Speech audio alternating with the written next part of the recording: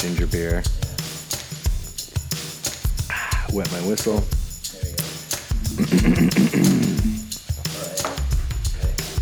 Welcome to Barstool Film School, a podcast about drinking, movies, and movies that are fun to watch while you're drinking in a bar, hopefully with friends, not alone. I am your host, Dylan Quarles.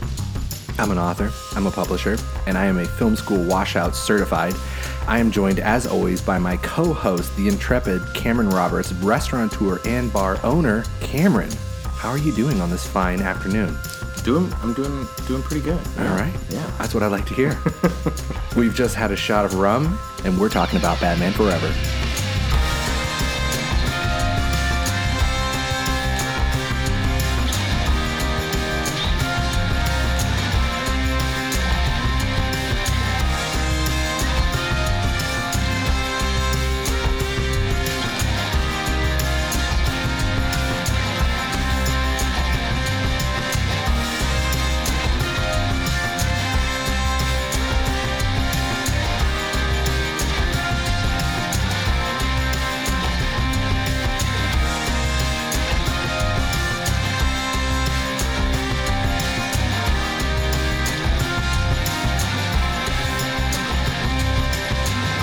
Depths of the most neon Gotham City you've ever seen, because that movie is fucking neon as shit. So much glowing.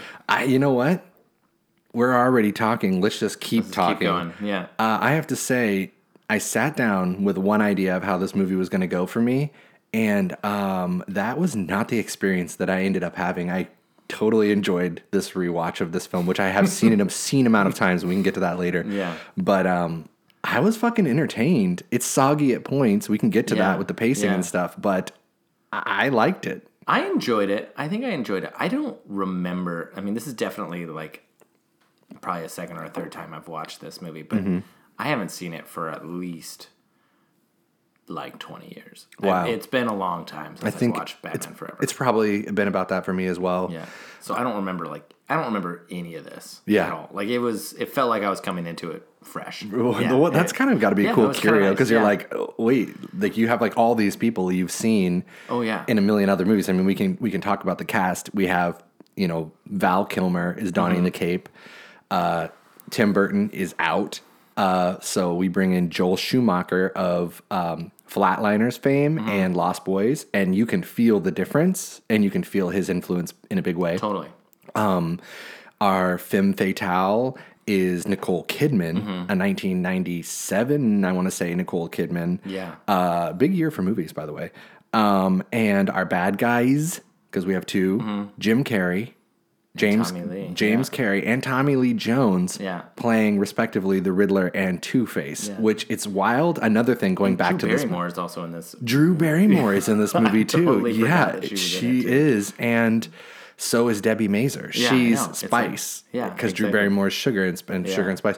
Which it's like, Goodfellas heads out there recognize Debbie Mazar as you have a whore living in this building. Yeah. Like, it's crazy. I saw her and I was like, that can't have been. Because, anybody else of note in this film? Oh, right. How could we forget Chris O'Donnell? What kind of pieces of shit would we be if we didn't give Chris O'Donnell his due respects? I know. I mean, now he's making all that NCIS money. I honestly haven't seen a second of that fucking show. I'm aware of its existence, but... Before we jump in, I guess we should maybe talk about what we're drinking. Yes. Oh my God. So, I usually say that. You say that. Everything's upside down today. I love it. We're a little flustered to hear people in the studio today. Cameron, what are we drinking? Well, this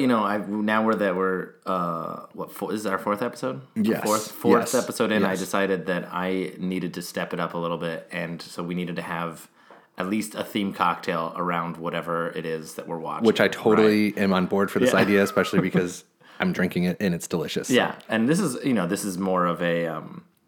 This is not necessarily anything that we made up for this one in particular. I looked up. You don't know that. I was trying to find out what like Batman drinks, and turns out, because he's not like a superhero or anything. He just is like a normal human being. Yeah. Like he can't, he doesn't really drink a whole lot. It's true, because like he needs to, in case he's always on call. He's like a doctor in that way. Yeah. Although I will say in the those bat symbol goes up. He has to go. He has to drop everything and go. I kind of like the idea of like, I just came from a Christmas party. What's going on? Well, the Joker's got like 10 people held hostage in there, and I got it. Batman, did you drive here, man? Like, I'm a cop. Like, I can't let you leave. Like, get your hands off me. I'll deal with the Joker now.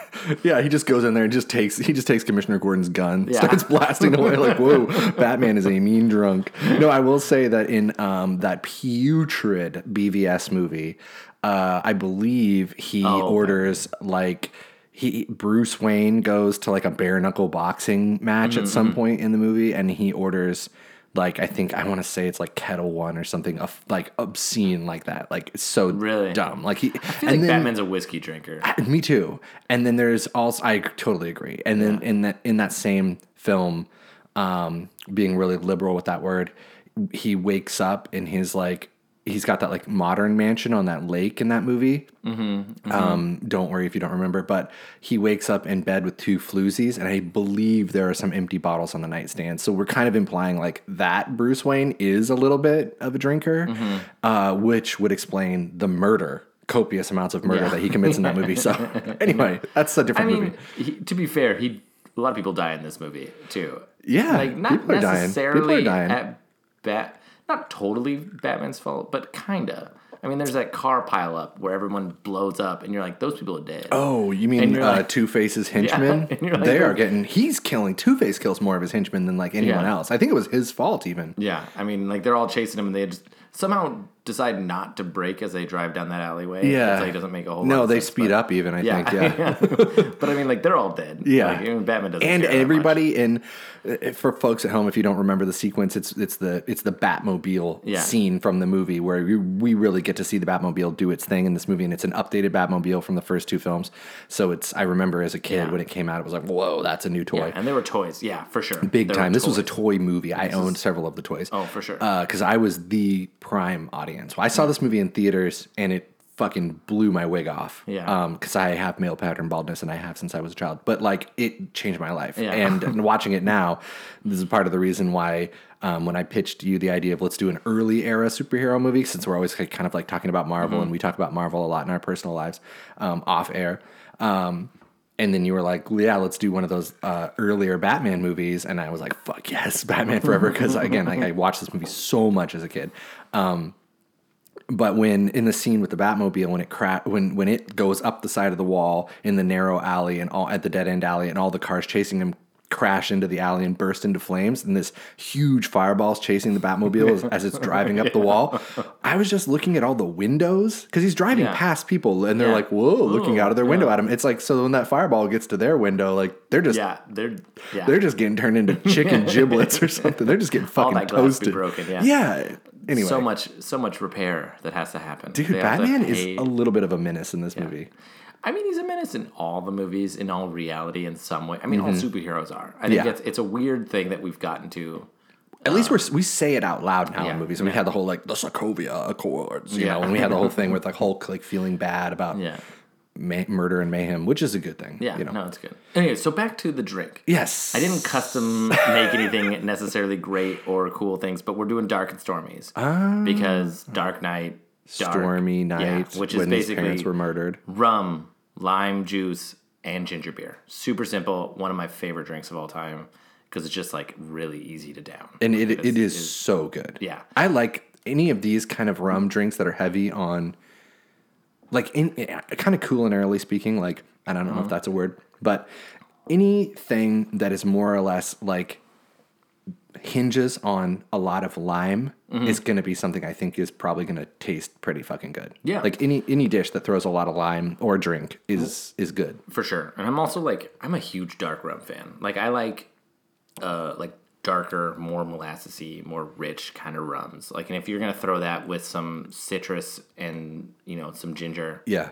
Like it's awesome. Like that's, I'm not a huge, sometimes tiki drinks can get over the top with like fruit juice and stuff for me. Sure. But like dark rums on ice are just like, every tiki spot has those drinks like you're talking about that are like, it's basically just like every fruit in the jungle. But I've never gone to a good tiki spot that didn't have a couple of drinks that are just like this, that are like, they're classics for a reason. Like Painkiller is another one I can think of. What kind of rum are we drinking? Because I have a friend who will hopefully listen to this podcast. If he doesn't, who is obsessed with rums and dark rums and making these kind of drinks. This one's Bounty. It's a pretty good. It's from St. Lucia. It's a nice kind of like middle of the road dark rum. It's not gonna be super rich, not gonna be super molassesy. We use it at the castle a lot for a lot of our like dark rum, like more kind of like well cocktails. It's the quicker picker upper Bounty, right? Yeah, exactly. Bounty, the quicker picker. Just pick it up and start going quick. Go for it. Just go for it. So Brandon, Ivy, if you're listening, Bounty. It's good. I like it a lot. You probably have it in your collection because you're like that. Yeah. So shout outs to people I know. So should we jump into pacing? I think we should talk before we jump directly into pacing because there might be some people who are joining us for their first time ever because they specifically, like I did in preparation for this episode, search out Batman Forever : podcasts. Just kidding. But there could be these people out there. People with Batman Forever tattoos on their chest, all this stuff. So why don't we talk about our grading system that we have adopted here on the show. We talk about 4 main areas that we think help a film pass the bar, which means be a good bar movie. Because there's a lot of good movies out there, but they don't always work in a bar, and sometimes bad movies do. So that's the kind of thing you're signing up for with this show here. Sure. So first thing that we like to take a look at is pacing. Does it move? Or does it languish? Because a good bar movie, it could go either way, honestly. A slow movie could be good, but it's important to note.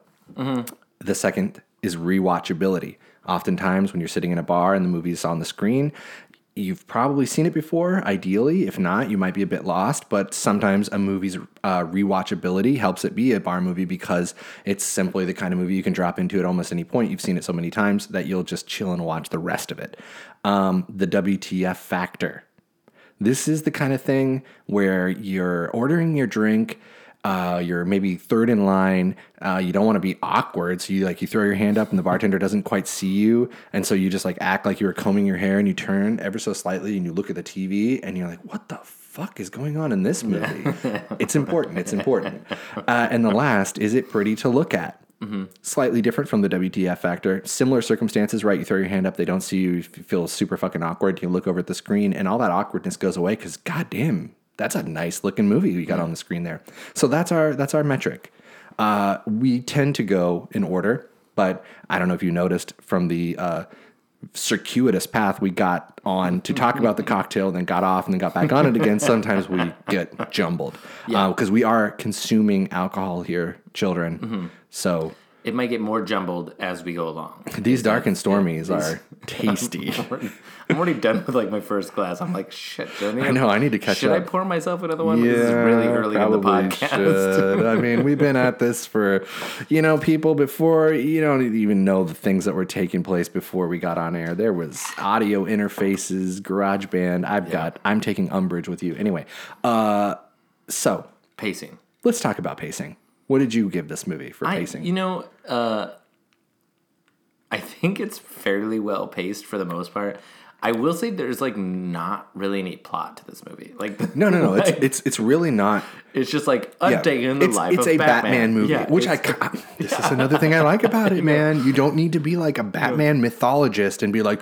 Well, I'm going to stop myself before I say something offensive to those who really, really do cherish and love comic books. I love Batman, and Batman was always, I would say that in the more recent times, I found Batman more problematic in just the idea that he's a rich dude wailing on poor people. We've had this conversation. Yeah. That's like that new Pattinson movie a little bit. Yeah, I know. Until he learns a lesson at the end. Yeah. And I feel like maybe it's just me, but there's almost going to have to be comparisons drawn between that movie and this one because the Riddler. It's the Riddler, but then the tone couldn't be completely we're on different fucking planets, maybe even different solar systems. Anyway, but and that's that one, the new one, the Batman. Yeah.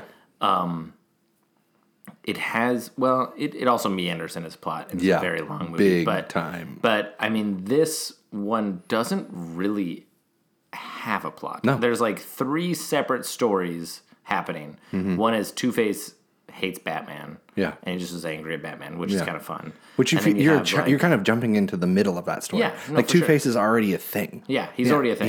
He's been his face has been Tude. Yeah, his face has been Tude. You don't need the origin story of Two-Face. You're just like, Batman has to deal with Two-Face. And meanwhile, Jim Carrey is getting angry at... The rise of the Riddler. Bruce Wayne, right? Mm-hmm. And then the third story is Nicole Kidman wants to fuck the shit out of Batman. Which is something to behold. But I mean, there's like, those three stories are happening like continuously, and they don't...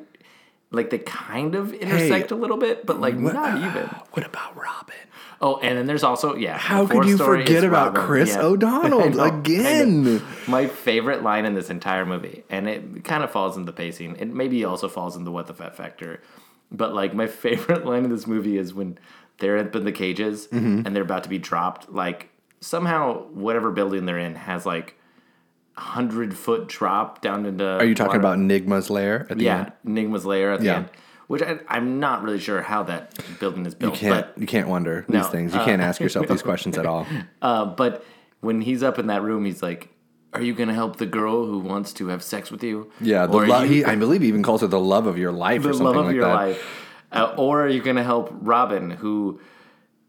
What is the line? It says, like, he dreams of being bare naked with a girl. Like, oh, yeah. They're always doing that in this movie, which is totally weird. They're, like, always acting like he's way younger than he is, which is, like... little baby. Like, he's not a little baby, man. Also, there's no way... Because they're playing it off like he has to be cared for by Batman. There's absolutely no way that Chris O'Donnell even looks like he's under 18. No. Not even remotely. That's what I'm saying. Like, they keep talking about him like he's a little kid, and it's like, this motherfucker has been shaving for a while, and you can tell. Yeah, and also, like, he drives around the Batmobile when he, like, steals the Batmobile. Yeah. And he drives directly to where the prostitutes are. Oh, he knows. And he like, goes. Hey, you guys want to, like, fucking the Batmobile. In the Batmobile, like he is already there. And later in the film, we're jumping around a little bit, but who cares? These dark and stormies are starting to break landfall here. Yeah. Hurricane Delicious.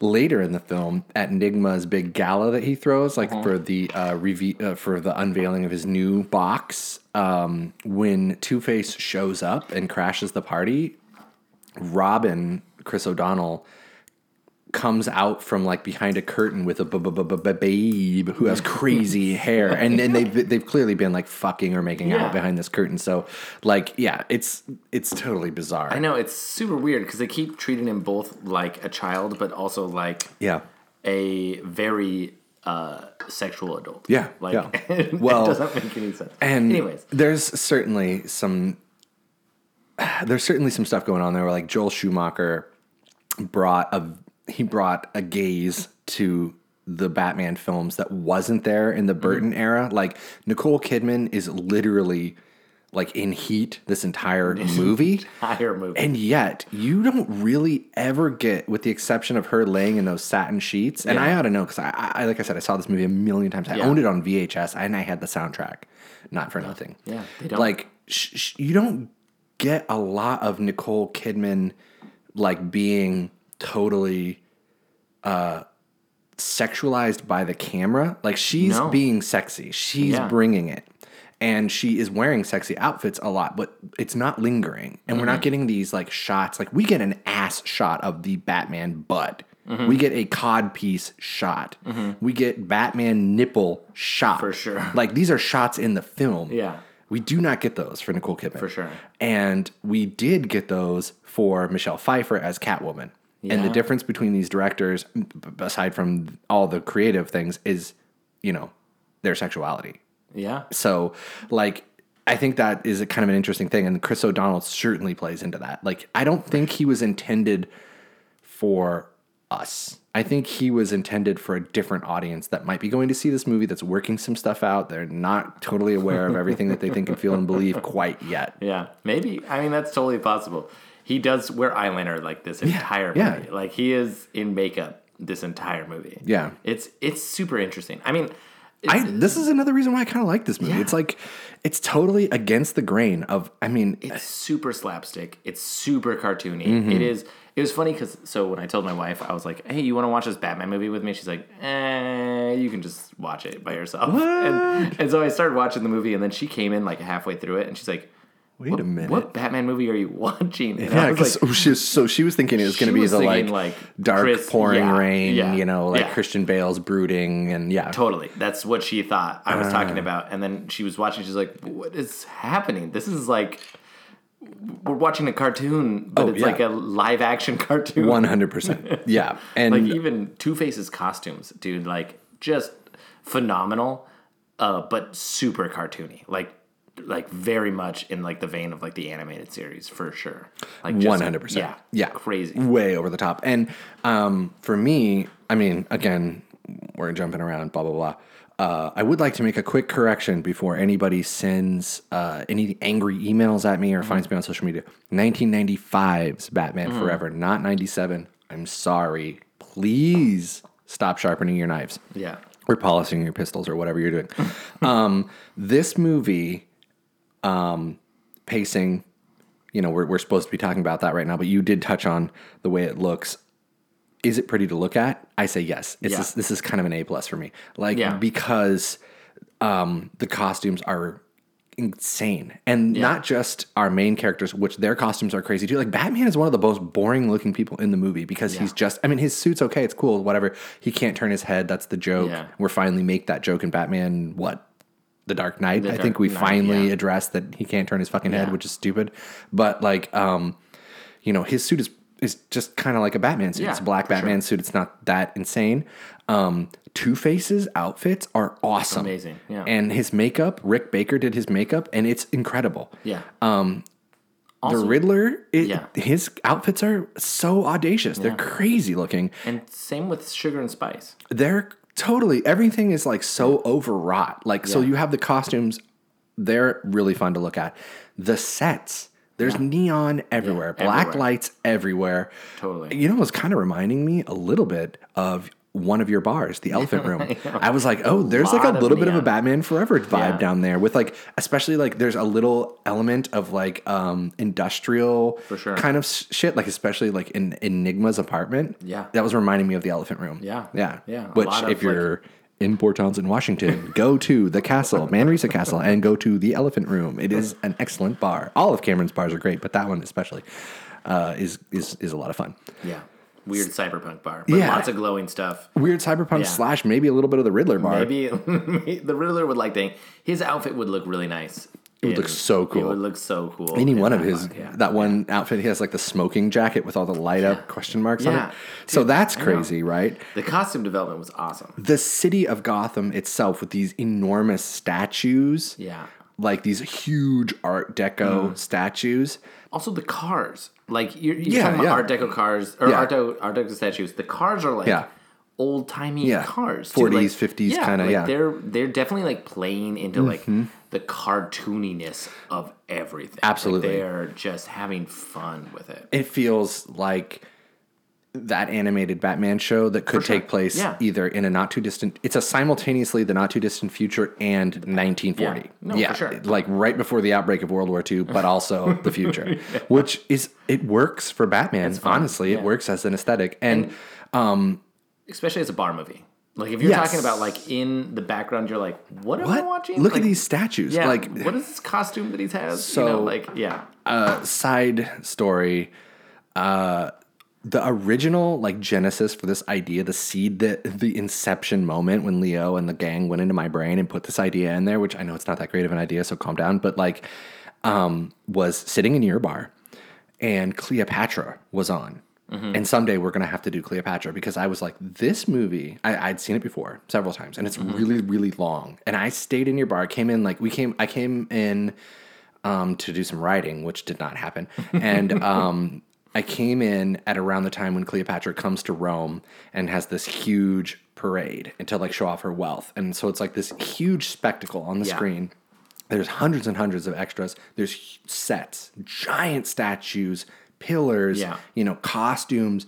It's so bright. It's so incredible to look at. And it just sucked me in because it was like and I've said it on the show before and I've said it on other podcasts I've been on. I say it too much, but I am like fucking numb to 90% of movies I see now because it's just computer shit. Agreed. It's zeros and ones. I don't give a fuck. Like it looks like nothing to me. Yeah, and watching a cartoon. It feels like nothing. Yeah. It feels like I'm watching somebody play a goddamn video game, Yeah. which is like honestly a little bit of a version of hell for me. It's a one of the rings of hell. Yeah. Not maybe the lowest ring, but it's in there. Yeah. And when I'm watching this Batman movie, and yes, Batman hanging from the helicopter is a bad cartoon, but the camera is panning through a miniature city, and then the helicopter and Batman are animated in. I have something to look at that is real. And in other films, it's all just fake. I don't know. Even though it's goofy as shit in some aspects, and you know, in every aspect, yeah, and this movie in particular is trying to be goofy because it's trying to make it cartoony. So like, there's a goofiness to it just in general, but like, I think our brains, and you know, you can stop me if I've said this before, but like our brains know the difference between like something that is digitally made and something that's not. Yeah. And the stakes get higher when you have something that you're looking at and you're like, even if it's just like a fake head exploding, you're all of a sudden you're like, whoa, yeah, that happened. Or I think, were we talking about this during the Everything Everywhere All at Once episode? Maybe it was off air, but it's like when a stuntman gets thrown down a flight of stairs, there's a part of you that's like, that's a little dangerous. Yeah. And that's honestly what you're showing up for. You're showing up to watch a spectacle, you know? I come to the movies to see things I have not seen in real life. It's bred in circuses, not to keep talking about Rome and Cleopatra and all that shit, but I come to the circus to see something I've never 100%. Seen before.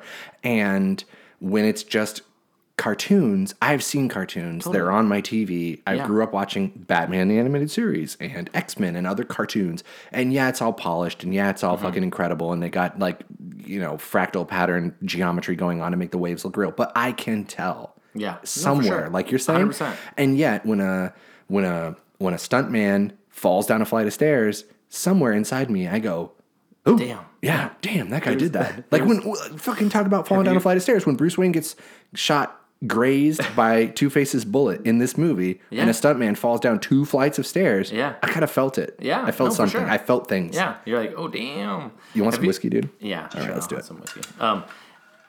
Side note that has absolutely nothing to do with this movie. I just watched John Wick 4 in theaters. Ooh, I have not seen it yet, but you can spoil it. I don't care. I'm not going to spoil it too much, but there is a stair scene that is very slapsticky where John Wick falls down like 10 flights of stairs in a row.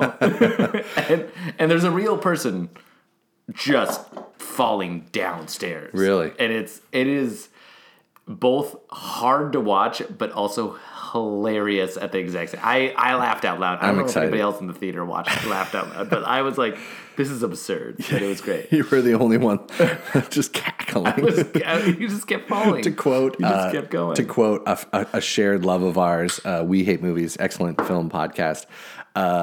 You were Cape Fear cackling. Yeah, it was. Anyways.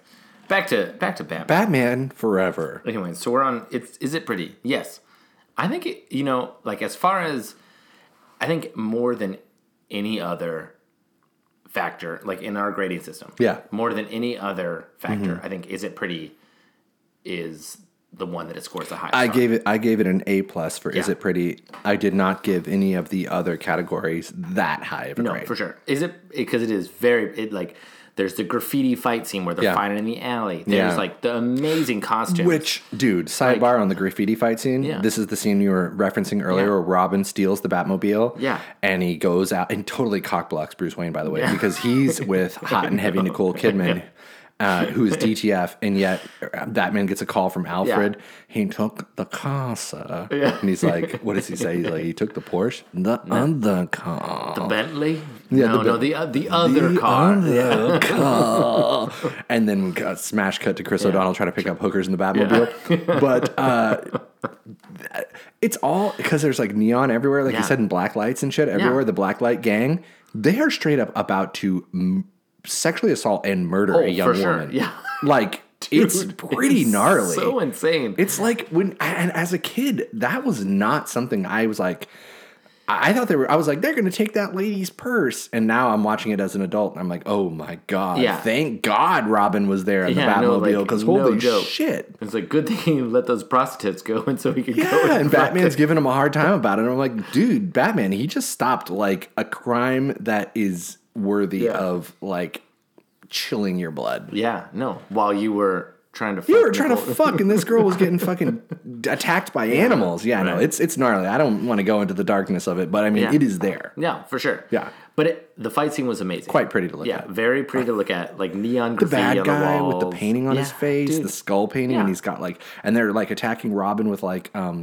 fluorescent light tubes or something. Yeah, it was dope. Totally cool to look at. It was fun to watch. Yeah. I mean, all the costumes are fun to watch. And like, I would say that every scene, like even the boring scenes, are still pretty to look at. Yeah. Like you know, you're watching Robin doing whatever trapeze art and shit. You know, like the circus sequence. The circus sequence is awesome. Is really cool. The big, and I'm saying Indian because this is how they're presented, like with again kind of pulling on that Art Deco vibe. And I know nowadays the nomenclature would be like Native American or Indigenous American, but these are like cigarette pack Indian with a capital I Indians beating on the big drums. Yeah. And like they look so epic. Yeah. And like everything in this circus looks epic. And like I know that it's almost blasphemous to say that, like, I'm going to say it anyway.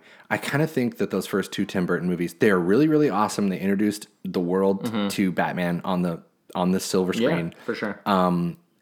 They're just not as visually engaging as this one, for my money. They're much darker. They're darker and not as colorful, for sure. But here's the thing. They're darker, right? And for a long, long time, that was their claim to fame. They were a darker rendition of Batman. Well, now we have the Batman. Now we have Dark Knight, where like the Joker's murdering people left, right, and center. He's sticking a knife in a guy's mouth. He's telling the most bone-chilling fucking stories you've ever heard. You know, and then the Batman with the fucking incel Riddler on the fucking 4chan chat, boards and all that. Like Batman has now gone dark to a level that Tim Burton kind of like maybe he wasn't even allowed to consider, and honestly doesn't fit his like aesthetic anyway. Yeah. So for my money, like now that has happened, this is a more interesting visually. Yeah, it's version kind of of Batman. It's cartoony. It's fun. It's cartoony. Now, I'm going to stop right here and say I have not rewatched Batman and Robin. No, I do think it probably sucks as much ass as I remember it sucking.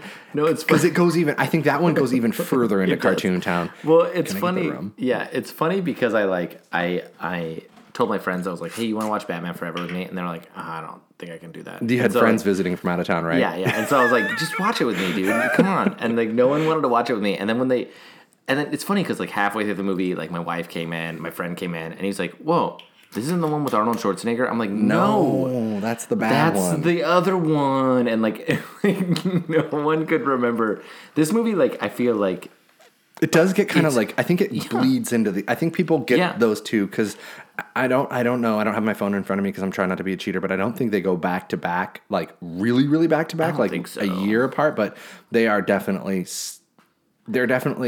but I think people remember the Tim Burton ones and they remember that. Yeah, you're right. Putrid Arnold Schwarzenegger one. I think you're right. I think they do it like twos. It's the Tim Burton ones are one vision, and then the Joel Schumacher ones are another vision, but there's actually two versions of the Joel Schumacher vision. No, for sure. Like, you have this, and then Did he direct? He did. He did direct Batman and Robin, and he said that for Batman and Robin, because he had originally wanted to do a much darker, somewhere in the world, there is a 3-hour cut of this movie, Batman Forever, which is much darker, apparently. And it deals a lot more with Batman having that struggle of, which they don't address at all in this movie, but they should. Yeah. Are all of these problems caused by me? Am I the problem? Like the Taylor Swift song, it's me, I'm the problem. Yeah. Like, see your local meme, your viral video. But like, that all got nixed. The studio was like, no, none of that. So we get this shorter version, which is why you have like these you have like this whole like repressed memories and Chase Meridian, which we haven't even said the name, Nicole Kidman's name in this film. So absurd, ladies and gentlemen. She's like a combination of two different characters in Batman. Like Chase is not a person in the comic books. Like hardly ever. Okay. Like just tiniest bit. But it does come from the comics in some way. She does. She exists in the comics. That character exists in the comics, but not as a heavy sex pot or someone who learns who Batman's identity is. You know, like that is. And correct me if I'm wrong. If maybe in an issue people somewhere, don't correct him. Don't. I mean, I don't want to read that email. There might be an issue somewhere where I don't want to read that email. There might be. I mean, but it's not. She's not a very like big character. Okay, so she was somebody built up for the movie. Kind of combined with a few different characters so that they could have kind of like a larger character that use her name. Yeah. But you know, for the most part, it's kind of I don't know. It doesn't feel. It feels like they're trying to do something, but like the story doesn't really ever go there. Like also like Riddler's riddles aren't like he gives 4 riddles. Yeah. And they don't lead to anything other than finding out what his name is. Which, I mean, they don't actually in the real world, they don't lead to even finding out what his name is. That, I mean, I put in my notes, I think I just put LOL. Jump, I know, because that is so absurd. I don't know if this might be too deep of a pull, but like there is an episode of South Park where they're actually making fun of Independence Day. I think it actually might be the first, or maybe it's not the first episode of South Park, but it's a latter episode that's mimicking the first one. The same events happen. Doesn't matter. Yeah. But they are joking about a Jeff Goldblum-esque character doing like 1. The code is 1. That means there's 1 of them and 2 of me. Me. That must mean I am the person. Person is the one who goes to the store.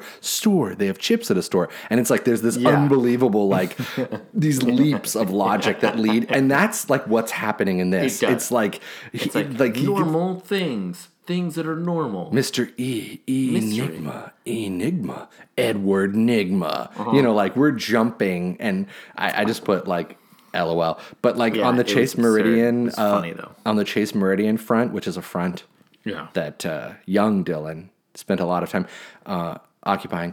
I mean, again, this movie, when I went back and I watched it the other day, I was like, holy shit. Like, it was better than therapy in terms of like the root of a lot of things that are taking place inside my head could be found in this film because I watched it so many times. I had it on VHS and I had the soundtrack. I was like steeped in Batman Forever, and Chase Meridian is certainly like rattling around in my head for sure. Nicole Kidman specifically.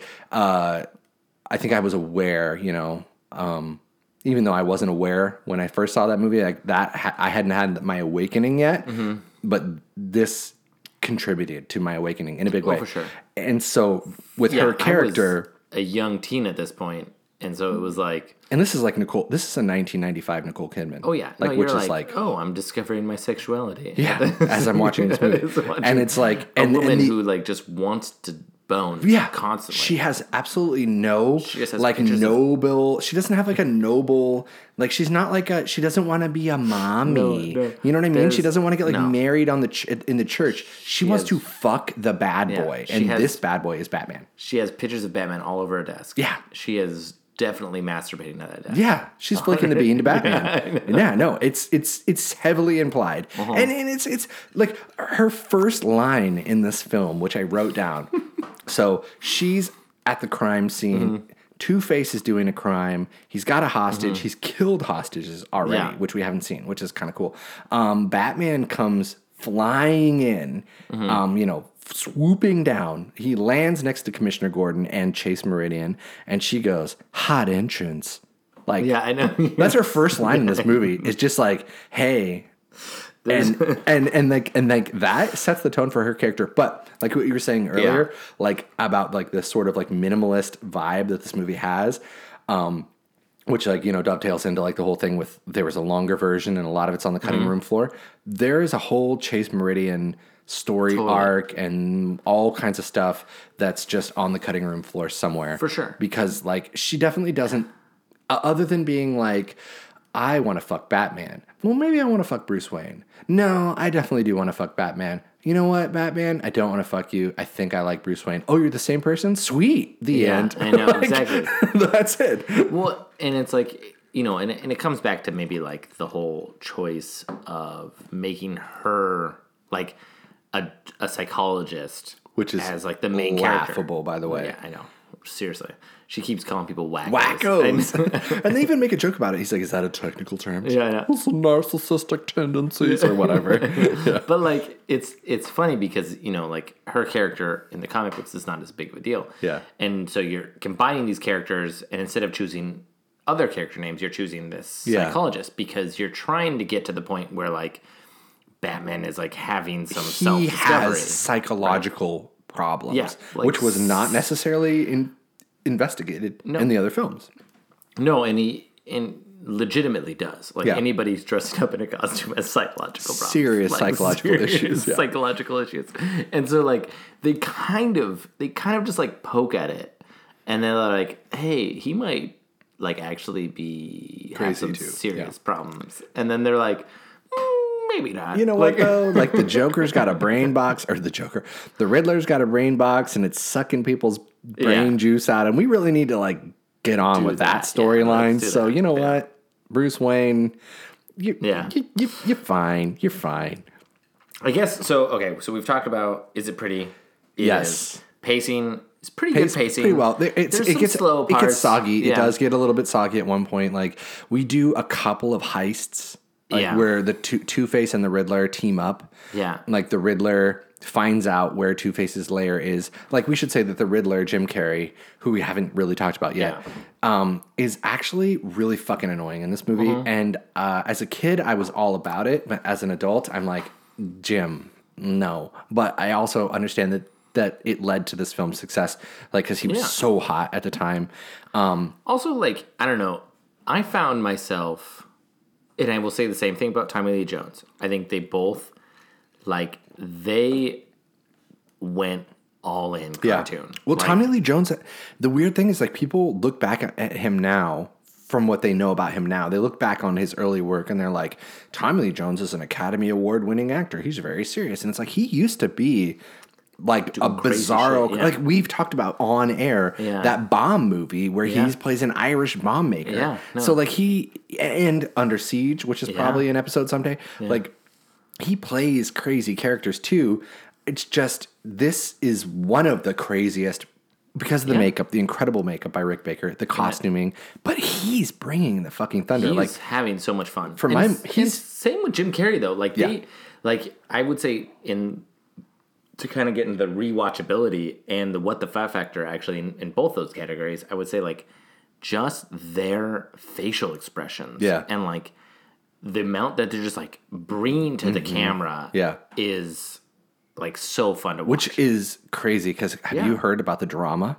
I heard they hated each other. Okay, they didn't hate each other. Or Tommy Lee Jones hated Jim Carrey specifically. See, I heard about that before I watched this movie. And so I was coming to this movie kind of like, I had that in my head. Yeah. And when I was watching it, I was like, dude, because the comment that I heard was that Tommy Lee Jones thought that Jim Carrey's, the way he was doing it was not considered acting. And I was watching it, I was like, dude, Tommy, you're doing over the top. You're doing over the top shit too. Like, I read that it might have been, Joel Schumacher said in an interview that it was kind of a deal where like Tommy Lee Jones kind of felt like his thunder was getting stolen. Like he was trying to bring this gonzo performance to the screen, and then Jim Carrey's there, and it's like you kind of can't out gonzo Jim Carrey. It's like he's the king of like over the top everything. But that's probably true. Here is my 2 cents on that. Tommy Lee Jones's performance has aged better. Oh, for sure. And even as a kid, and this is like kind of an indictment of Tommy Lee Jones. Like he didn't need to be a dick about it. Like he was a dick to Jim Carrey on set, like famously, and said like really mean things to him, and kind of also hilarious things. But like he didn't need to be that way because their characters were way different. They might have both been like slapsticky and over the top and everything, but like even as a little kid watching this movie, Two-Face was the heavy, the scary bad guy, and Riddler was the goofy, dumb bad guy. Yeah. And Two-Face was the one you needed to be careful around, and Riddler was the one that was like, who fucking cares? Yeah. Like, he's going to tell me a riddle, who gives a shit? Like, Batman could take this guy apart with one punch. Tommy Lee Jones can take a lot of punches. That is interesting, though. I mean, I will say that I did, in this rewatching, I did find their characters both very slapsticky. And that does make sense to me, though, that now that, like, Tommy Lee Jones was like, I'm going to come at this slapsticky. And then, like, seeing Jim Carrey slapstick the shit out of it, too. Yeah, and it's similar. It reminds me of an interview I watched with Jeff Daniels, where... Are you sure it's not Jeff Bridges? Yeah. See our first episode, Speed. Jeff Daniels was... I was watching an interview with him about... when he took the job for Dumb and Dumber. Okay. And his friends were like, don't do that because you are going to be outdone by Jim Carrey every single turn. Yes. And he's like, that's the point. I'm here to be like the bouncing board for Jim Carrey. Right. And so like he took it and did it a completely different way. He didn't take it like personally. No. He understood what was happening. Yeah, he's like, Jim Carrey's going to be the crazy one. I'm going to be the one who like holds the center. And so everything bounces kind of off of me. Yeah. But he also says and does crazy shit too. Yeah. Which in a way, it's like, that's a much smarter way if you're going to, like, if you for sure. If you approach a film in this era, like the era of Jim Carrey, and you think, I'm going to go toe to toe with Jim Carrey, that's a mistake. What you have to do is understand that you can draft off of Jim Carrey. And that you can support Jim Carrey, but that through that sort of like supporting him or being that bouncing board, like you're actually gonna be also jettisoned forward at times because your responses to him are also going to be in and of themselves hilarious, which you get a little bit of it in this movie too. But it's certainly like the dynamics certainly didn't quite form like it does in Dumb and Dumber. But it would be totally interesting. Imagine two different films. Is one no Riddler, okay, right? And you put maybe a more less like kind of slapsticky version. I mean, of Two-Face, or maybe like keep Two-Face with Tommy Lee Jones, and you put in another villain that's like maybe a little bit more centered. Okay, dude, Two-Face would stand out so much more. Yeah, he would. He totally would. It's true. And if you did the other way and you made like Two-Face more like kind of like Batman or Dark Knight Two-Face, where he's a little bit more Aaron serious. Eckhart Two-Face, like kind of dark Two-Face. And you have slapstick Riddler, it would be a totally different film. It's true. Sure. Yeah. It's almost like for me, it works this way. It does work. Like, it does. I mean, whatever Tommy Lee Jones thought he wasn't going to be able to bring against Jim Carrey, like I already just said, I think his performance actually holds up better than Jim Carrey's. Oh, yeah. Like Jim Carrey. I think it does for sure. Jim Carrey, shock of shocks, is kind of fucking annoying in this movie, dude, a little bit. Here, have some of mine. Yeah. But like, so my favorite, I was reading about the drama. You know what I mean? Because there was actually a lot of drama on this picture, not just between these two, but also Val Kilmer and Schumacher had mad drama. Like they didn't speak to each other for like 2 weeks during production at one point because apparently Val Kilmer was a huge queen during like this entire movie and other movies, and had like a reputation even for being like a dick and like mistreating people. Anyway, so that's beside the point. So Jim Carrey tells this story like years later. Like Schumacher has hinted at that Tommy Lee Jones was rude, mean to Jim Carrey on set in a way that Schumacher thought was unprofessional because he was like, this guy is the actor with the most accolades on this set, and he's also the oldest, and he's been in the industry the longest. He should know better. Yeah. And yet here he is bullying Jim Carrey. So he hinted that there was drama, but he wouldn't really give up the ghost. So years later, Jim Carrey goes on some podcast, and it's like Norm Macdonald or something, and he says at least one incident that happened, and this has stuck in my mind since I first fucking heard this, because it is the most Tommy Lee Jones thing you're ever going to hear in your life. So Jim Carrey sees Tommy Lee Jones having lunch on the lot, and they're filming Batman forever, and there's been tensions on set, and Jim Carrey can tell that Tommy Lee Jones has like a problem with him, but he doesn't. So he goes over to him and he says hi, and he says, and Jim Carrey's telling the story. He says, Tommy Lee Jones drains of color, turns white as a sheet, starts shaking with rage, and Jim Carrey comes over to, like, hey, what's going on, man? And Tommy Lee Jones gets up and gives him a hug, and he says, I hate you. I really don't like you. And Jim Carrey pulls up a chair, which he, in hindsight, says that was probably a bad idea, and tries to sit down at the table like let's hash this beef out. Let's figure out let's get to the bottom of why you hate me and you really don't like me. And Tommy Lee Jones says, and I quote, I cannot sanction your buffoonery. What? I mean, it's like this guy was like, what was he traveling around the Dust Bowl when he was? I simply cannot sanction your buffoonery. He says, Which, I mean, honestly, Tommy Lee Jones, same. I mean, I like the Riddler in this movie, but there are times like when the Riddler is trashing the Batcave, and he's throwing the bombs everywhere, and he's just riffing. It's just Jim Carrey riffing. Yeah. I fucking challenge you to show me a script where those lines are in it when he's talking about baseball and I didn't over till the fat lady sings all that stuff. My eyes were glazing over. Like I was like, no, thank you. I don't know, dude. I am like, and I maybe I differ from you here. Dude, like Dumb and Dumber is my. I mean, Same. like I am a huge. Like two of my favorite movies of all time. Truman Show, Eternal Sunshine of the Spotless Mind. Okay, like they're like probably on my top. So you kind of like 30. you kind of like the sappy, serious Jim Carrey a little bit. I am a fan of Jim Carrey, and because Dumb and Dumber probably hits my top 50 of all time too, and like absurd, like easily one of my favorite movies. Yeah, for sure. And future episode too. Yeah, no, and so like Jim Carrey hits home for me in like a lot of ways, and so I have like not to say that Tommy Lee Jones doesn't, but I don't have like a bunch of performances from Tommy Lee Jones where I'm like, that made a movie. Whereas like he's done a great job in so many movies. I can think of. Continue. I'll tell you. I'll tell you. But like for me, it's like there are 3 movies off the top of my head that I can be like, Jim Carrey made that movie. Yeah, and I really really enjoyed that movie because of Jim Carrey. Right. And I think he's also like has a lot of problems and is absurd, but that's in kind his of personal life. You mean? Yeah. Which that's a whole other podcast. Yeah, diving into whole situation. I thought the Riddler was fun. Yeah. I also thought Two-Face was fun, and I do think there was a lot of overlap in their eccentricities, but I think that part of what that was just like in my mind, I was thinking, oh, we're just going like cartoony.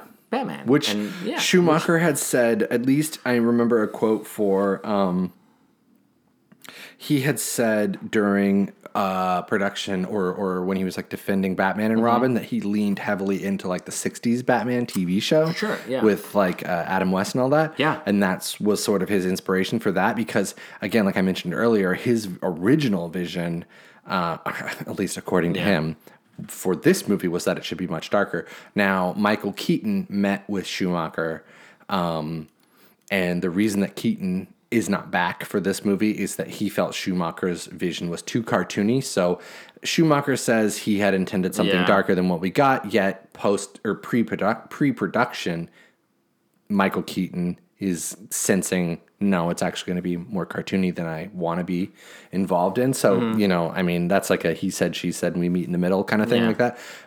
You're also talking about 2 villains who are significantly more cartoony. Like if you're talking between, you really are. Yeah, you really are. Penguin and Joker. And yet, Cameron, and yet, my friend, we have seen a super dark and gritty Two-Face and a super dark and gritty Riddler. Yeah, so I think in a weird way, this has been this is like Batman's. I don't want to. I'm definitely going to get a fucking bullet if I say this wrong. So like, I know you're out there, then you love Batman, and so do I. So calm down. But like one of Batman's enduring facets is that, unlike some other superhero properties or comic book properties, Batman can really be interpreted through a lot of different lenses successfully. Oh, for sure. Yeah. Whereas other superhero films cannot, or other superhero properties cannot comic book properties. Like, you can do a wacky Riddler and it works. You can do a super fucking scary and dark Riddler and it still works. Yeah. You can do the same with the Joker. Yeah. I mean, like, Jack Nicholson's performance is iconic, but Heath Ledger's performance is more iconic. It's two Jokers. They're very different. Yeah. There are some things that are the same. Jared Leto's a bit. Oh, yeah, you got to bring that Jared Leto in there. I'm just kidding. Yeah, now the sharpening knives are coming for you, dude. Oh, but yeah, like, to your earlier point about Jim Carrey, like, I love the man. Dumb and Dumber, one of my favorite movies of all time, easily. And Eternal Sunshine of the Spotless Mind. Incredible film, Michel Gondry. Not sure that it's an episode. I mean, we could do an episode. I don't know that it passes the bar. It's a little too involved, but you have to kind of pay attention. You do. I mean, it could be a different style of bar movie, like maybe like you do movie nights at the castle sometimes, where you like specifically play a movie. But you're smart, so like even with those movies, Truman Show though might be that might be a bar movie because of the rewatchability factor. Yeah. Knowing that your audience has probably seen it a few times already. So they're like, oh, I love this part of the Truman Show. And they tune in, they tune out. But with Jim Carrey v. Tommy Lee Jones, I think that it was a mistake for Tommy Lee Jones to, if this is in fact true, that he was worried about his thunder getting stolen by Jim Carrey. It was a mistake because the energy they're bringing, though slapstick and cartoony, is way different. And totally works. It totally works. It's fun, works. It's goofy. It works. I mean, maybe this is a credit to both of them as actors, but like, you watch, as a kid watching the movie and even as an adult knowing about the drama, I'm like, they seem like great friends, great villain friends. I buy their villain relationship. Like, you know, early on when Two-Face is ready to like murk him if the coin flip doesn't work out quite right, like, yeah, that happens. But once, and this is maybe a testament to Tommy Lee Jones, like once the coin flip comes up, pro Riddler or not murdering Riddler, he's on board and he's ready to just like be homies and like fuck shit up. And like, they share the screen a lot in this movie, and you can't sort of tell that Tommy Lee Jones hates Jim Carrey's guts. No, you can't at all. Which is kind of cool. Yeah. So the WTF factor has to be addressed. There is a lot of WTF moments in this movie. Do you have a favorite? Because I have a couple. Do it. You throw yours. Okay. So one of my favorite WTF moments, I kind of mentioned it earlier, but it was the nipple shot. When we're suiting up for Batman to come and just like kick ass, it's like suddenly we're just seeing like rubber nipples, or the butt shot. Yeah. Which is like, I just imagined myself, because I like put myself in imaginary Dylan's shoes, like in an imaginary bar watching this movie.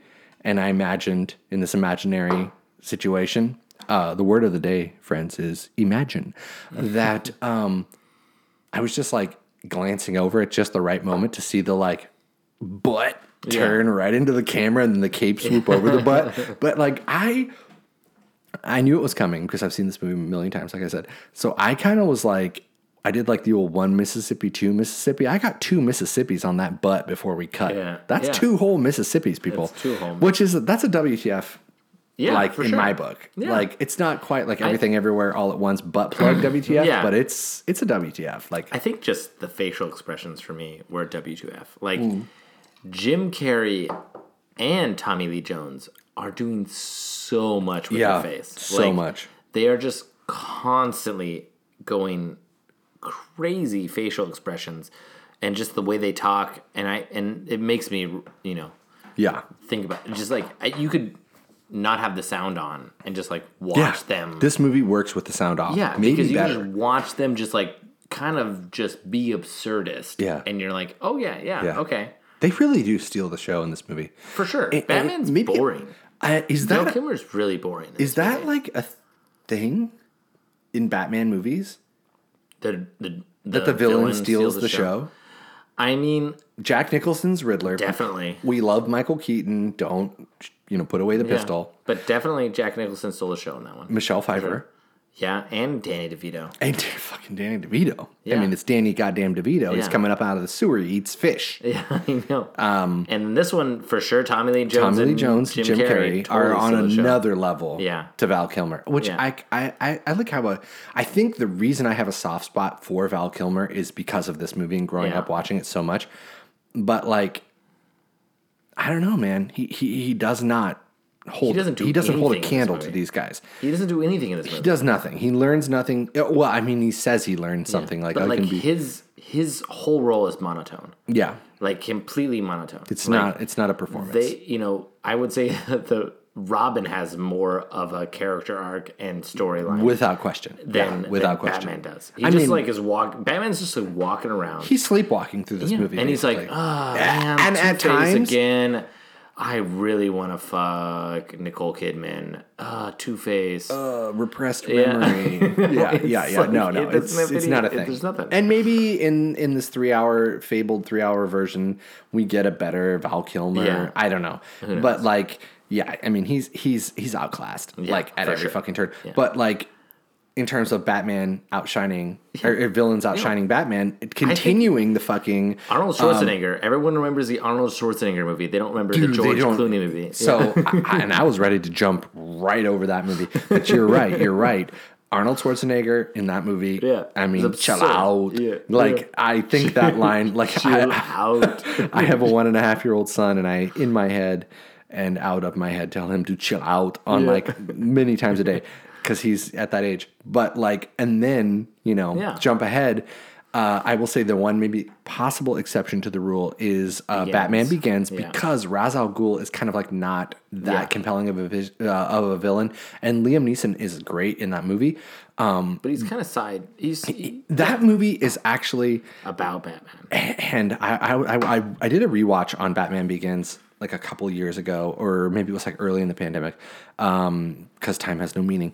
But I remember my wife writing, I'm watching Batman Begins, and holy shit, this is an actual movie. Yeah. This isn't a Batman movie. I mean, it is. It's a movie that has Batman in it, but it's an actual movie. It's a movie. Yeah, it has a structure that is interesting and different. It's not completely linear.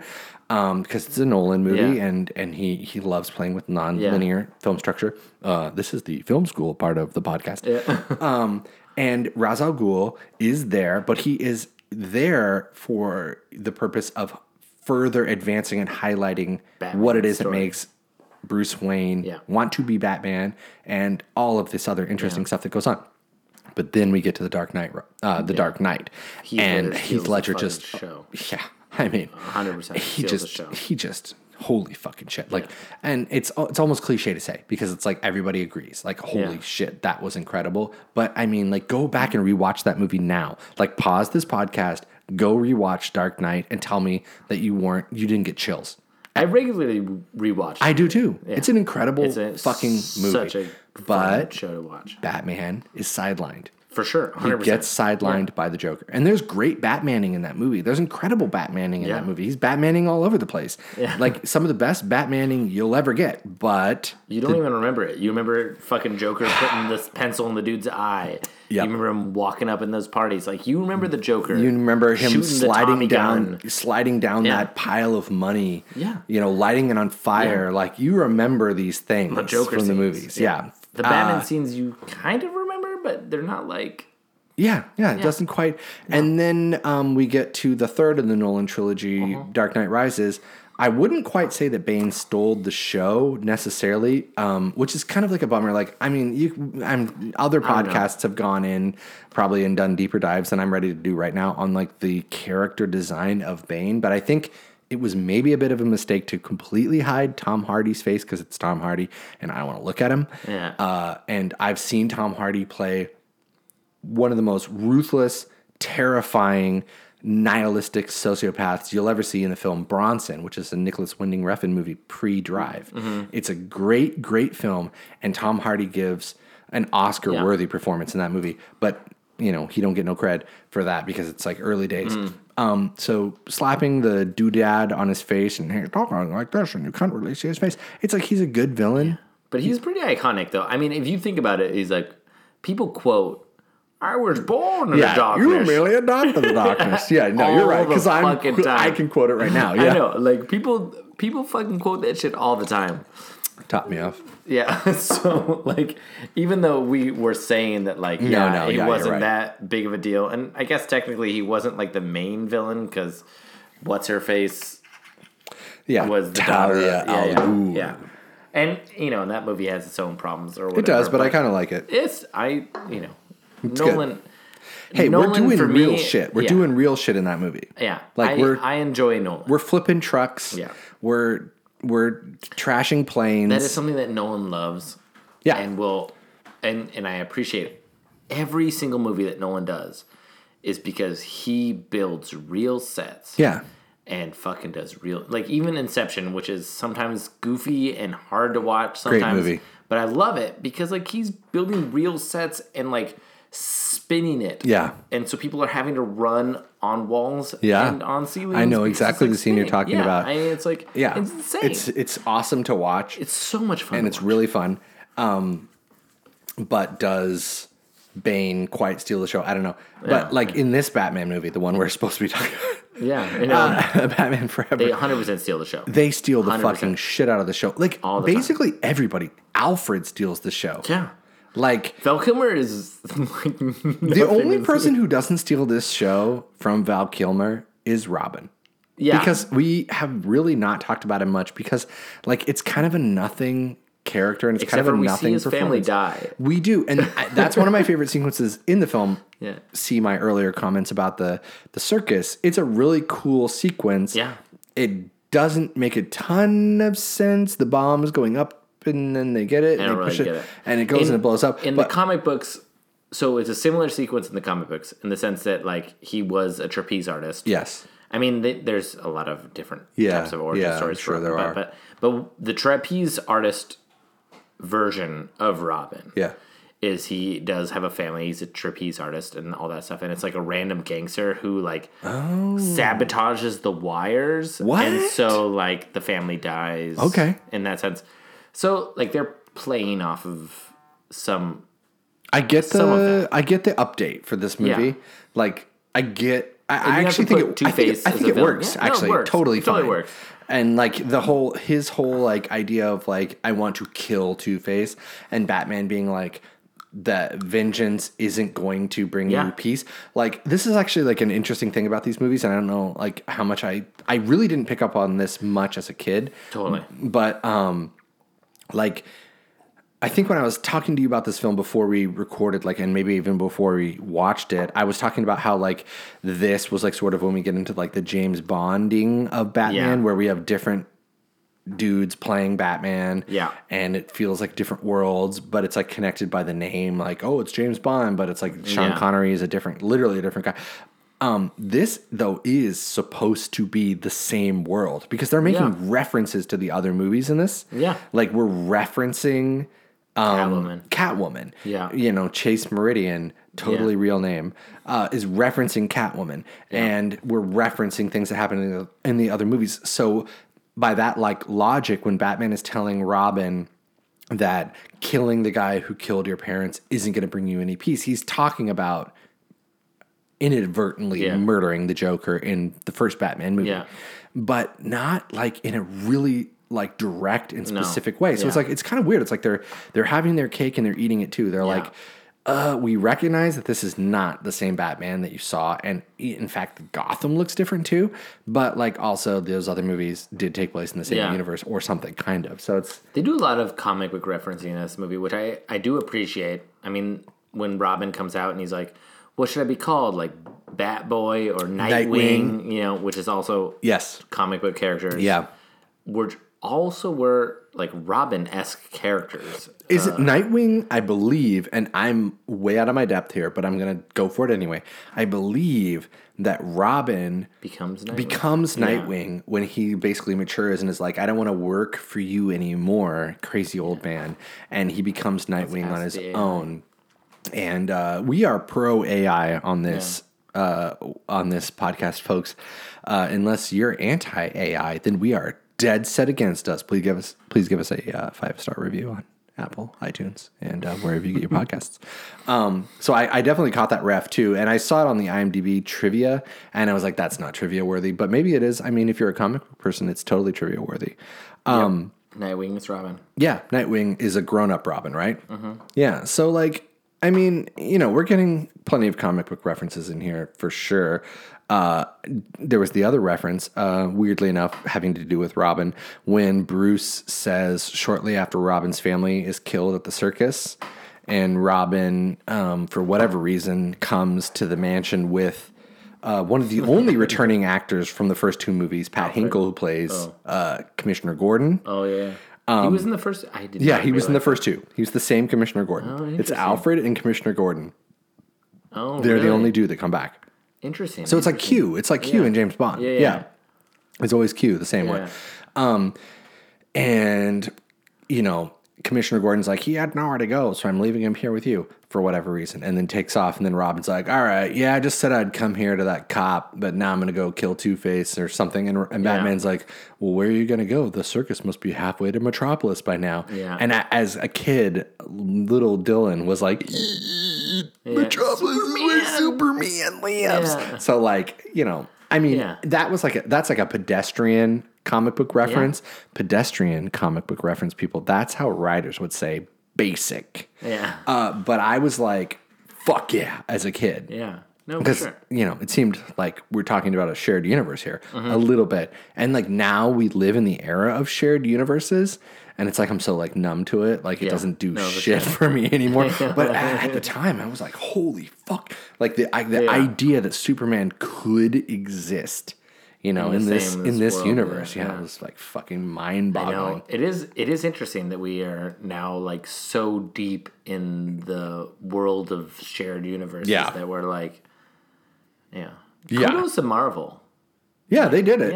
Yeah, no, I mean, that was the thing, you and I, shortly after, this is some backstory, maybe superfluous for the people out there in listener land, but we're both from this town where we live, but we all moved away and we came back because it's cool and interesting. We came back at around the same time, and one of the things we initially rebonded over was talking about Marvel movies, because at that time, Marvel movies were doing something that was unheard of and unseen in cinematic, no one had ever done that before, trying to build a cinematic universe that was cohesive and coherent and not it's the same Q in all these Bond movies, so they're all connected. And no. It's the same world. We're seeing these movies interact with each other and build and lead towards things. Now, post Thanos snap, things have gotten a little bit wonky. Yeah, it's. I mean, I'm not super excited by anything that Marvel's coming out with. I was a Marvel stan. I haven't even seen Ant-Man yet. Me neither. I'm waiting for it to come to Disney Plus because I'm not going to pay for it. I will say the shows have been good. The shows have been fun. Disney Plus have been fun. I think that's the logical next step at this point. Once you've done Thanos and you've brought together 18 fucking blockbusters or however many, don't quote me, stop polishing your pistol, all that stuff. However many movies it was leading to Thanos, once you did that, you kind of can't do it again with a movie. You kind of have to once you reinvent the fucking wheel, now you have to reinvent the reinvented wheel. And for me, you don't do it by doing it in cinema. You do it through I think that's my biggest problem, with the movies now, is that the stakes are too high. Every single fucking movie. Everyone. The stakes are so high. I know nothing about Ant-Man, but I know one thing for certain. If Ant-Man doesn't do the thing, the whole multiverse is going to fucking crumble and whatever. And it's I don't know. It's frustrating and exhausting, and I don't even care anymore. Yeah, me neither. And that's I think that's the biggest problem is if you, and that's why I like the shows in a lot of ways is because they're just oh, here's this tiny little problem. Yeah. And we're going to solve this tiny little problem over 10 episodes. Yeah. And I'm that's kind of what I like. Here I am. I'm showing up for it. Yeah. It's I don't need the world to end. I just need you to solve a low-level gangster problem. And I've heard this thrown around, bandied around a lot with my group of friends, the idea of street level. Yeah. Street level superhero. There's plenty to be had there. I actually recently did a rewatch I did seasons 2 and 3 of Daredevil. Yeah. And I was like, holy shit. Like, super this fun. is awesome because this is what I want at this point. Like, I want street level shit. It's not the end of the world. It's not the end of all fucking civilization. And in a weird way, to like tie it back to Batman Forever, which is what we're here to talk about. Yeah. Same thing though. No, seriously. Like, what is the ultimate thing? Like, if Batman just like decided to stay home, what's the worst that's going to happen? Nothing. Everybody in Gotham City gets a box, and Edward Nygma just keeps getting smarter and smarter and smarter, and siphoning off their IQ, and they get dumber and dumber. Cool. Then that just basically means like the actual world where you and I live, where people live in fucking apartment tenements made where the walls are painted and coated with lead, and their pipes are made with lead. They're getting dumber, and the rich people are getting richer. Great. Fine. Yeah. It sucks ass, but it's not like, no, all of reality will crumble if Kang the Conqueror doesn't get stopped by Ant-Man, or Doctor Strange doesn't, it's whatever. Super basic. It's like, who fucking cares? Yeah. Like, if Batman decided to stay home, Two-Face would murder people. The Riddler would continue to amass wealth and maybe try to make a run on Wayne Enterprises. Yeah. And, Batman just like stays home for a while. His stock options go up and down. He fucks the shit out of Nicole Kidman. Robin, maybe goes out and does some superheroing for a while. And Alfred makes a sandwich. Yeah, Robin steals the Batmobile, gets a prostitute. Everything's kind of fine. It's really not the end of the world. No, I mean, and that's, I really enjoyed, when you're talking about, to, circle back around, I enjoyed the Hawkeye show because it was super grounded. I enjoyed the Miss Marvel show because it was super grounded. Like super small. Like yeah. you're talking it's about a personal story. Yeah, you're talking about small stories that don't actually have. They did try to go a little big at the end of Marvel, though, Miss Marvel, when they're like, if they go back to the magical mystery realm, like it could crumble our reality. I'm I agree. if you just left that shit out, it'd be fine. I don't need that. It's like maybe you throw something in there, like if they go back to Kunlun or whatever. Which is a Danny Rand joke because I was watching those Marvel. If they go back to the place where they shouldn't go, it could like wipe out my family or something. Yeah. Like it could erase my family from the timeline. It's like, okay, fine, keep it small. Yeah, but keep it small. This is kind of my beef with Marvel lately. Like In you general, mentioned, it's like, no, for sure, it's just too much. It's too much. Like the stakes are too high. To bring it to a completely different topic, Cocaine Bear. The stakes are Great film. The stakes are very obvious. Yeah. It's like, don't get killed by the bear. Yeah. And that is the stakes. Yeah. And there's no like world ending shit. No. It doesn't is matter. A bear murdering people, and that is it. And like, bring it back to like small shit. I don't know. It's fun. It's more fun. No, I totally agree with you. And like, not to get like too philosophical, these dark and stormies are hitting hard. Yeah, I know. We're starting to get drunk, but no, it's good. It's good. Am I slurring my words? I don't even know yet. I'll let you know on the playback when I edit this episode. Like, oh boy, I'll speed your audio up a little bit. Definitely starting to feel drunk. But he's wearing a hot dog shirt, ladies and gentlemen. He looks great, but he's been slinging hot dogs all day. I've been making hot dogs all day. But not only do I own a bar, but I also own a hot dog trailer. So I make hot dogs by day, and then I make cocktails by night sometimes. Kind of like Batman. Sometimes I put hot dogs in cocktails. You never know. Oh, it could be. That's only when the lines are getting really blurred. Cocaine Bear, though, really funny movie. Kind of loved the shit out of it. Has nothing to do with Batman Forever, except for it was like pure escapism, kind of like Batman Forever.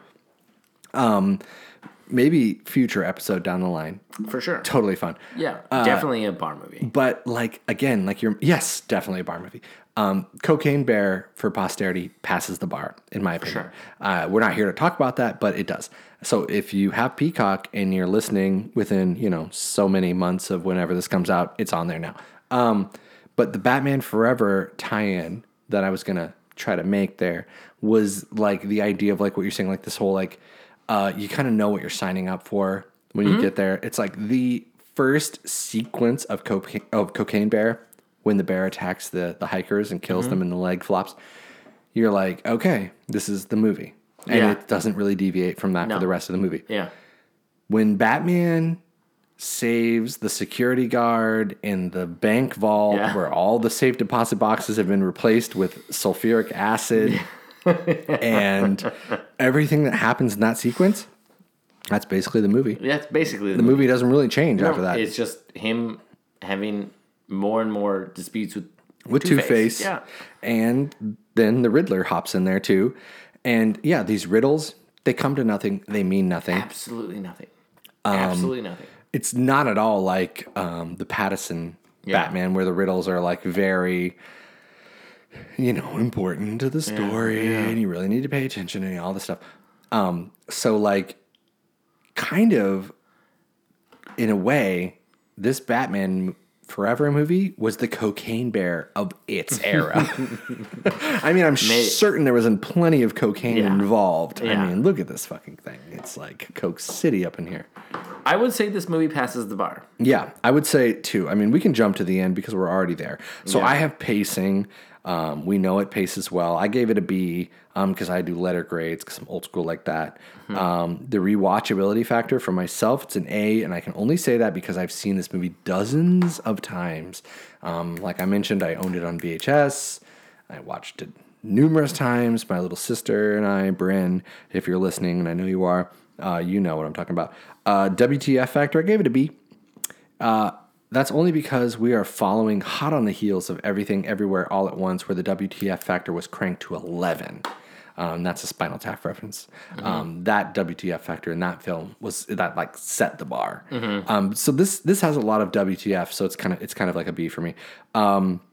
Is it pretty to look at? I gave it an A, and because I think it's just overwrought. These statues, the neon lights, the lights that shine places, the sets, they're all huge. They're the costumes. It's all totally over the top. We haven't even talked about Drew Barrymore is in. I mean, we mentioned it, but Sugar and Spice. Yeah. Tommy Lee Jones, his two babes that he's got, one for Harvey Dent and one for Two-Face. Like, the good side and the bad side. Like, she's in this fucking movie. It's crazy. It's super fucking crazy that she's in this movie, and she has lines in this movie, and she's like down to fuck Bruce Wayne, and like there's all kinds of weird stuff going on, and nothing ever happens with those characters. There's no comeuppance at all. They're involved. There's no ending or beginning with those characters. They just randomly show up. Yeah. In a weird way, that's kind of like indicative of this film, where it's just like this is just Gotham stories. Yeah, we're just jumping in the middle.